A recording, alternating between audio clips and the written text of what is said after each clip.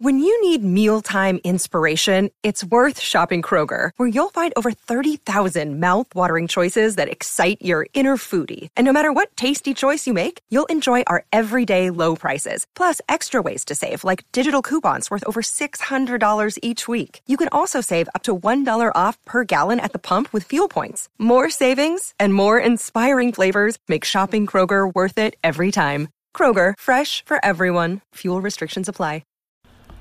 Hey, how's it going? This is Matt here from Silver Fortune. So the entirety of this video is going to be about the bond market and what has been going on in the bond market recently. Why are people talking about it? Why is it important? So I understand I have a wide variety of viewers for this video today in terms of your knowledge base, your experience with the treasury market. So for those of you guys that are not new to this and you guys know how bonds work, etc., stick around. I'll get to that in a second, but real quick, I want to do a quick review on how the bond market works and what's going on here with this chart right here. Just 60 seconds. Stick around. So in 60 seconds, this is a 5-year chart for the U.S. 10-year bond yield. Okay, so this is a bond that's issued with a 10-year maturity, so 10 years from when it's issued, and this is the yield at which you're collecting basically on your bond, and it depends on the price. I'm not going to get into all the price mechanisms, but as a rule of thumb, when the price goes up in a bond, the yield goes down. When the price goes down, the yield goes up. Okay, so when people say bonds are crashing, well, you're going to see yields go up, unless they're saying that bond yields are crashing, in which case you're talking about the price going up. Okay, so as you can see, it bottomed out here around below 1.4% in July of 2016. Since then, it has been on the rise. This is a big deal right here. This rise, I'll be talking about that later on. Today, it's around 3.2%. Okay, so this is important for investors because that's the difference between collecting 1.4% and 3.2%. It's important for the U.S. government. That's the difference between paying 1.4% interest on a 10-year piece of debt and 3.2% interest on a piece of debt. So it's a big deal for both investors. Obviously, investors would want a higher yield, ideally, for the most part, and if they plan on holding it. And the government would want a lower yield because then they have to make less in terms of debt payments. Now, the government issues a wide variety of maturities. They have a 30-year, they have a 10-year, they have shorter-term ones like a 2-year bond, and then they have even shorter ones. We're talking months and weeks. Right? Those would be considered like bills or notes, even very short term, and the yield on those are considerably lower, closer to like the Fed funds rate, which is around 2% right now. Okay, so that's a quick review of how this is working. Now, get into what people have been talking about recently. I'll shrink this chart down to a 1 year. Okay, so as you can see here, yields. You saw it on the 5-year chart. Yields have been moving up, and around February of this year, actually right around when the stock market crashed. In fact, if I added the SPX to this, you'd see it here. Let's see here. So basically around that point in time, you had the stock market crash. Coincidence? No, I don't think so. I think it was partly a response to rising yields, but you had this blow off top at the time. It's now at a new high, and then you had it go into correction mode right around this time of rising yields. Okay, I just want to show you guys that. And then, for a very long time, it stayed in a pretty tight range. For the most part, with a couple exceptions, between 2.8% and like 3.1%, like 3.05, we'll say, percent. Okay, it stayed in that range until very recently, in which it topped this number right here, 3.1%, and it's now up around 3.2%. Now, if you look at a long-term chart, that's the highest it's been, since 2011 on the 10-year bond. Now I'll get to the 30-year as well. That's why people are talking about this like it's such a big deal. Now, I'll leave it on this chart. Why else is this a big deal? I don't know if this chart will fully show it. Not fully, okay. But I have a chart that will actually here in a second. Bond yields have been falling for a very long time. U.S. government bond yields have been falling for a very long time. Look at this chart. This goes back to the late 1980s. Back then, the yield on bonds were almost 10%. And actually, if this chart goes back further, again, I'll show you that later, it goes up above like 15% or something like that. Really high during a period of high inflation as well. But they just fall and fall and fall and fall and fall until, if you drew a nice line here, maybe I could. If you drew, let's see here. I don't use this tool super often, but you can like draw a pretty nice line like right there, okay? It's not hard to see that what we're witnessing right now is a breakout of this trend, okay? Yields have been trending down for a very long time, and it's breaking out. Now, why is that the case? I'll get into that here in a second. But you're seeing a similar story in the 30 years. So this is a 30-year note or bond. Very similar story going back to 1988. Down, down, down, down. Well, now we're seeing a bit of a breakout. Not as market of a breakout, but a breakout nonetheless. And in fact, I did a video on this a long time ago. It's no longer up actually, but this was I think it was titled "The Most Important Chart in the World." Okay, and this is actually from December of 2017. Prior to, it's probably when yields were rising around this point in time when the stock market crashed as well. Went to correction mode. And it's talking about how Okay, so this is a really great chart right here. This is from Zero Hedge. All right, so you can see how high yields were back in the day. And then they started to fall down, down, down into this range. And each time that they would kind of poke up around this period of time or here, you would see that those yields would partially at least coincide with popping a bubble. I don't know, we can't say for sure they're causing the popping of the bubble, but they'd coincide with it. And then all the way over here, you see them trying to break out again. And again, they're kind of near the top of that range. What are they going to do? And I think back then I was saying, well, with them right here, it certainly looks like they're going to pop the bubble pretty soon here, or at least they're going to coincide with it, because where else on this has this, gotten close to here without causing some sort of a bubble popping event? And I think this line right here actually is post QE line, if you can see that dotted line. So it broke out well above that. Well, look at where it is today. I mean, it's definitely broken out of this. The biggest breakout since, the late 1980s, since probably this right here, before it was even a trend. I mean, this is a huge deal. Okay, so why is this a big deal? Why are people making a big deal out of interest rates? Well, for two reasons. The first one is kind of basic, and that's, well, what is the government paying on interest? What interest rate is the government paying on their debt? Okay, that one's kind of easy to understand, that higher interest rates for the government is a bad thing. And it's a big difference between 1.4 and 3.2. Hey, you could say 1.4 and 2.8. That's they're doubling what they're paying in terms of interest, right? And you can do the math on that. 1% of 21 trillion is like 210 billion. Okay, so what's 3% of that? That's 630 billion. Okay. Now at 3.2%, you're even above that they're just paying on interest each year. Now, they're not issuing all 10 years. A lot of what they issue is actually much shorter term debt. But again, it's closer and closer to that Fed funds rate, which is kind of pushing up short term interest rates. In fact, if you looked at, let's look at U.S. 2-year bond yield. Okay, 2.9%. Okay, so it's still pretty high, and that's partly a function of the yield curve collapsing. Topic for another video, but they're still paying a relatively high interest rate on this debt, a rising interest rate on that debt. Okay, so that's a big deal. The other piece of it is what rising yields, what type of an effect they have on interest rates in the broader economy. Now, I've talked in the past how when it comes to the U.S. economy, I really think of three big interest rates that you can focus on that will be a big determinant of broader interest rates in the economy. I'm talking mortgage rates, the rates that you pay or had pay on student loans, right, or credit card debt or auto loans, etc. Okay, and so those three ones are U.S. bond yields, primarily like the 10-year. The 10-year that I was showing you. That's a really big benchmark, and that's a big one. Okay. The other one would be the Fed funds rate, which I already talked about. And then the third one, which I haven't talked about in a while, would be like the LIBOR rate, okay, which is actually set over in London, but that has a big deal. It affects broader interest rates like corporate interest rates and whatnot as well. So those are kind of some of the big three ones. And so what you can see here is that interest rates have been rising for a while now. And what happens when you have a ton of debt in an economy? Or let's back it up. What happens when an individual has a ton of debt on their balance sheet? And interest rates on that debt goes up. Let's say you are let's say you have a bunch of debt, okay? And let's say you have a mortgage, you got a car loan, you got student loans, you got a couple credit cards. What else am I forgetting? Let's say you have a small business and you have some small business credit line or something like that. I don't know. You have all these different forms of debt, okay?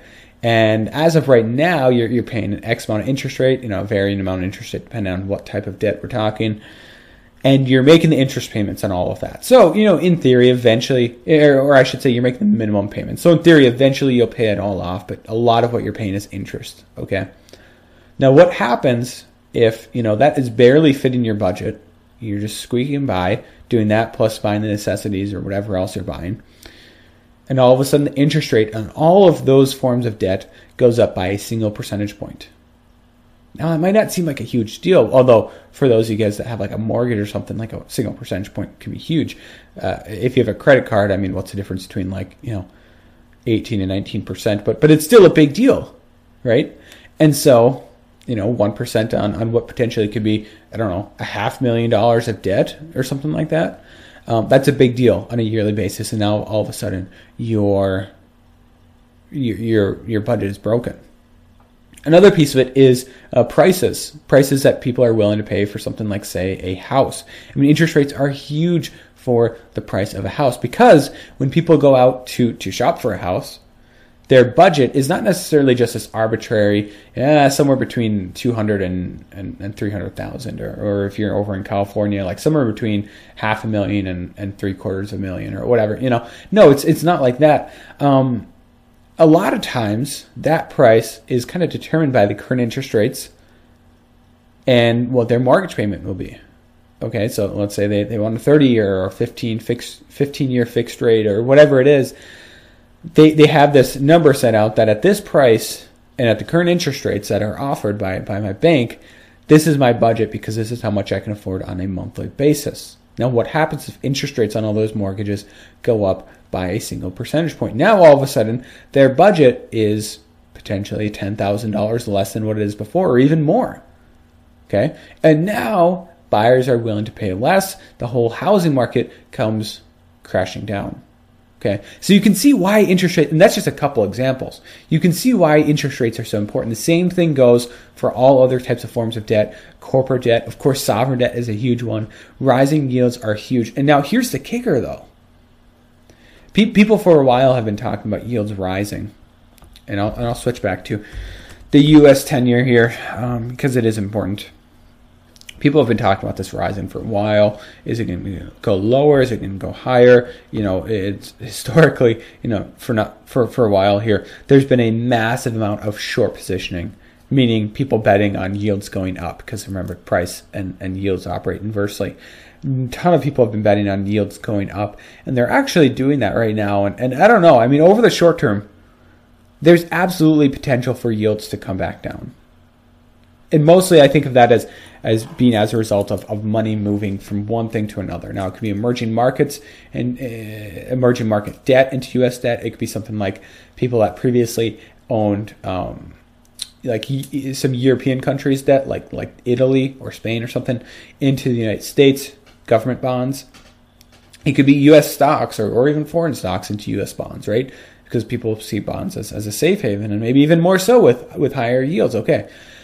But long term, the fundamentals are not there whatsoever. There is no reason that yields should be this low, and there's no reason that yields shouldn't continue to rise significantly. And honestly, this is the case for a lot of other countries, Japan, Germany, etc. But they have things like quantitative easing still ongoing. The U.S. government does not.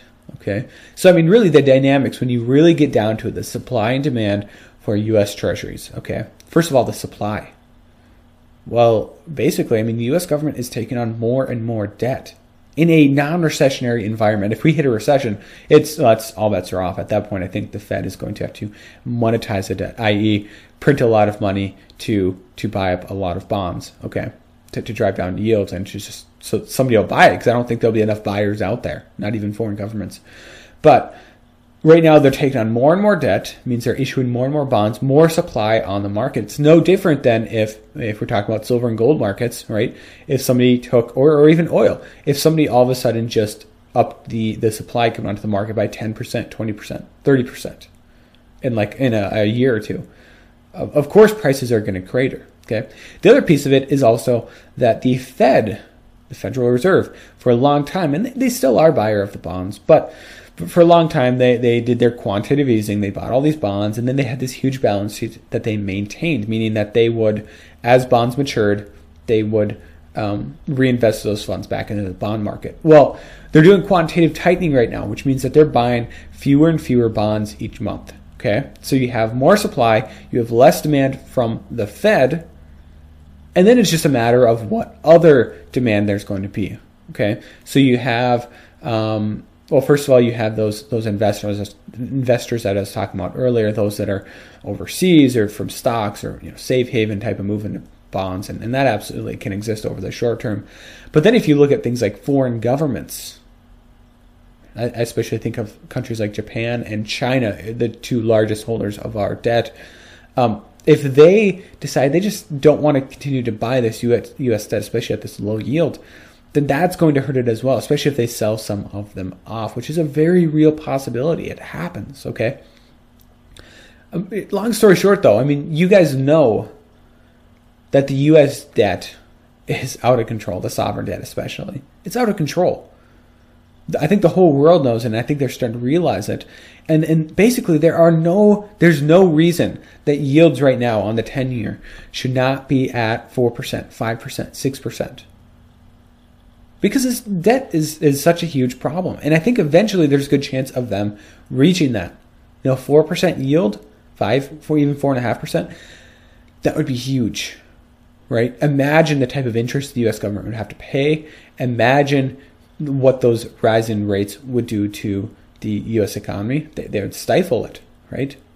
I mean, sure, there are some beneficiaries of higher yields. So, for example, pensions. Okay, pensions for a long time depended on high yields to, well, help fuel their long-term portfolio strategy. So when they were up here around 9-8%, I mean, pensions could just buy a bunch of bonds and they didn't have to worry about reaching a 7% yield, 8% yield, because they were already pretty much getting it with bonds. Well, now they own a ton of stocks and not nearly as many bonds as in the past, and maybe they'll move into it at some point, but maybe. And you're going to have other investors, rising rates, they're not exactly bad for savers. But long story, I mean, if you guys want my take on what's going to happen, I think yields are going to continue to rise until we hit a crisis. And then the Fed is going to pull out all the stops. They're going to start their quantitative easing. They're going to lower their Fed funds rate to 0%, even below 0%, which sounds crazy, but it's a very real possibility. And I think yields are going to come down at least for a while. They're going to print a ton of money, and they're just going to buy all of these bonds. A great example of a country that did that would be like Japan. Let's see if I can find 10-year T-note.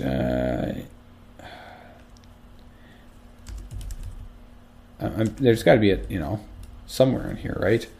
Those are futures, so I don't know if they would have yield on it. Anyways, basically, if I showed you Japanese 10-year, maybe I'll just do it up here. You guys can pay no attention to what I'm doing up here. This is a strategy that Japan has. Oh, okay, there we go. I was just typing in the wrong numbers. This is something that Japan has done for years. Look at their yield, 0.16. And part of that is like, we don't expect much inflation. Physical therapist here, future physical therapist, inflation, 0.1%. 0.16%, right? That's a very low yield. And a lot of that is just because the Bank of Japan just buys up all these bonds, right? Suppresses interest rates. I think the Fed eventually is going to try that, but they're going to drive down those yields in a rising inflation environment. And I think buyers are not going to be found, I don't think, in the bond market. I think the Fed is going to have to choose either to let yields go up or to almost completely own the bond market at some point. And and that'll be that, and suppress yields that way, and all the while letting inflation really run out of control. So that's really where I see this heading long term. I hope this has been an educational video for you. I hope this is a good way of breaking it down. If this is too wordy, let me know. You guys probably aren't here anymore if you think it's too wordy, but let me know. But this is a big deal. Breaking out of this trend is a big deal. And A, I think it's going to pop this bubble, and B, it's going to lead to some serious fiscal problems, some serious additional fiscal problems for the U.S. government. So again, I'd love to hear your thoughts on this video down below in the comment section. If you want to support me and my channel, if you enjoyed this video and my content, like this video, comment down below, subscribe to my channel if you haven't already. All those things help out a ton. But honestly, the number one thing you could do to help my channel, you've already done, and that's watch this video. So thank you guys from the bottom of my heart for watching this video, and God bless.